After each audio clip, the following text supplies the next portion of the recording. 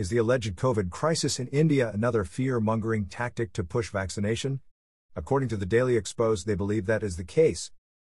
First, because the Bill and Melinda Gates Foundation funds the media outlet The Guardian, which spreads this alleged crisis.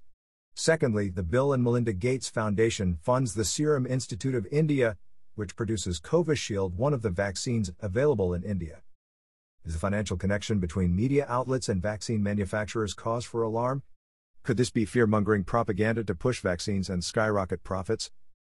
Keep in mind, despite the alarmist reports from mainstream sources, the current COVID-19 death rate in India is 1.31%.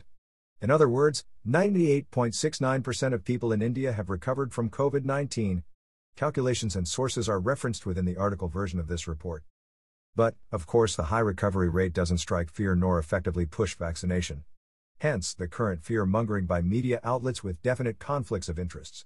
In fact, if Gates-funded news outlets can push the Gates-funded Covishield vaccine to the entire India population, earnings may be as high as £11.2 billion.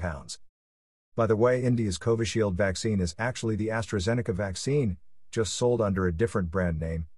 Could AstraZeneca's many brand names be due to its notoriety? If a vaccine is so effective and safe, wouldn't the brand name be consistent to capitalize off its reputation? So, if India's recovery rate is so high, why do you think media outlets are pushing vaccines as the only solution? Sound off below. And get alerts of future breakthrough reports by becoming an email subscriber.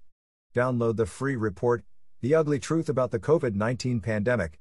Visit firstchoiceman.com/COVID.